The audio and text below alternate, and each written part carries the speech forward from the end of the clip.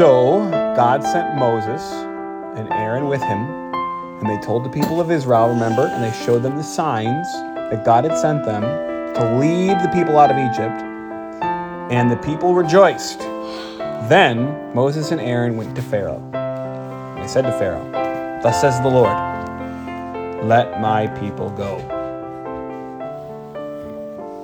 Remember when I sing that song sometimes? When I go, "When Mari was in Egypt land, let my Mari go." Well, it's from an old song. I don't remember when it's from exactly. It actually goes, "When Moses was in Egypt land, let my people go." Because he keeps saying that to Pharaoh. Because that was what God told him to say. Go to Pharaoh and tell him, "Let my people go." And at first God said, "Let my people go so that they can go out into the wilderness to worship me. And if you don't, Pharaoh, I'm going to strike you with pestilence and plague." And Pharaoh said, "Who is this Lord that I should listen to you? Who is this Yahweh that I should listen to you or let them go?" And he said, "You're just over here because you're lazy. You guys have been our slaves, and you're lazy. You must have too much time on your hands. The work we're giving you to do must not be hard enough. So we're going to make your work harder." So one of the things that they had the people of Israel doing was they were making bricks. And in order to make bricks, they needed, what did they need? Let's look and see. Maybe we should try this as an experiment. I don't know. It doesn't say for sure whether it was for the pyramids. It's for building something. It might have been for pyramids. Let's see. What did they have? Okay, they needed straw to make the bricks. And then they must have used like mud or something too. I don't know. So he said to them, "You know what? Before, the taskmasters were bringing you straw, and then you were making the bricks. But you're lazy. You got too much time on your hands. So now you get your own straw, and you still have to make the same amount of bricks. And if you don't, you're going to be in trouble." So they went out and told them, "Get back to your burdens, get back to your work." And the people who were in charge of the Israelites as their slaves, they made work harder for them. They had to make the same amount of bricks, but they had to do more work to do it. And they beat them, and they were unkind to them. And the people, cried out. They said, "Why are you doing this to us? Why don't you give us any straw? Why are you making it harder?" And he said, "Because you're lazy.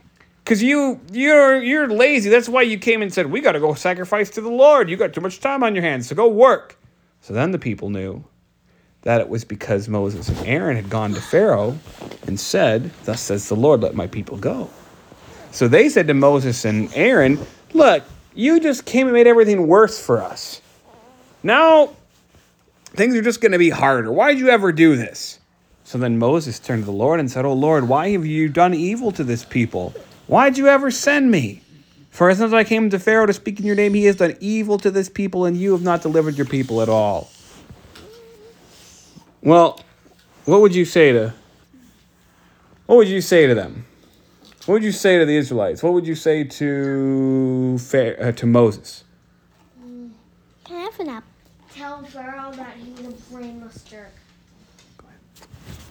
No. I mean, what would you say when God says, "Moses, go to Pharaoh and say, 'Let my people go.' And then Pharaoh says, 'No.' And now you get to work harder. And things are going to be worse for you." And then the people say, "Why'd you do that? You just made things worse." And then Moses said to God, "Why'd you do that? It just made things worse." What would you say to Moses? Don't you know anything about me? It'll all work out. Pretty much. Yeah. Like, how about have a little patience? Okay. Yeah, Moses. So Moses was a little bit ready to give up. But remember, he was a little bit reluctant to even go. But he is showing faith in that he's turning to God. People are turning and complaining to Moses. Moses is kind of upset, but he's turning to God. He's asking him a question. Why are you letting this happen? God will show them why. Sometimes, too, things happen and we maybe don't know why. We might say, "God, why'd you let this happen?" But remember, like you said, don't you know anything about God? Don't you know anything about God at all? There's one story after another in the Bible like this. It's like Joseph, right? God, why did you let Joseph get sold as a slave? God, why did you let Joseph get put into jail? He had a plan, right? He's got a plan right now, too. So things got worse for the children of Israel for a little while. They're going to get better, and God wants to teach them to trust in him. And all these stories in the Bible, these true stories, they're meant to remind us who God is so that when we have troubles and we're wondering, God, why are you letting this happen? That we'll remember, don't you know anything about God at all? We'll remember what our God is like and learn to trust him for his grace and for his power and for his plan. Let's say our catechism. The 8th commandment, you shall not give false testimony against your neighbor. Say it.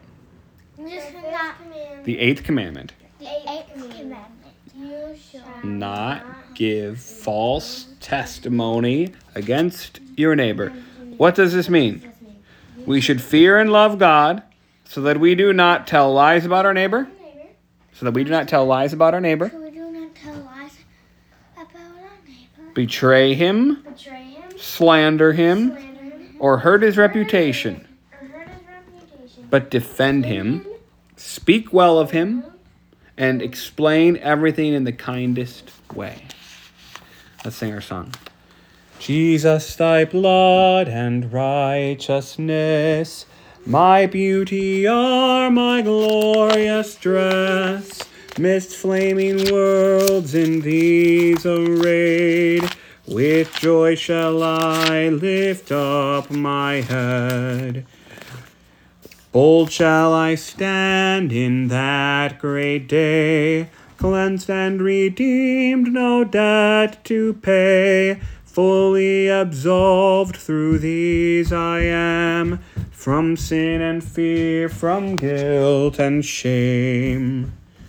Lord, I believe thy precious blood, which at the mercy seat of God pleads for the captive's liberty, was also shed in love for me. Lord, I believe we're sinners more than sands upon the ocean shore. Thou hast for all a ransom paid, for all a full atonement made.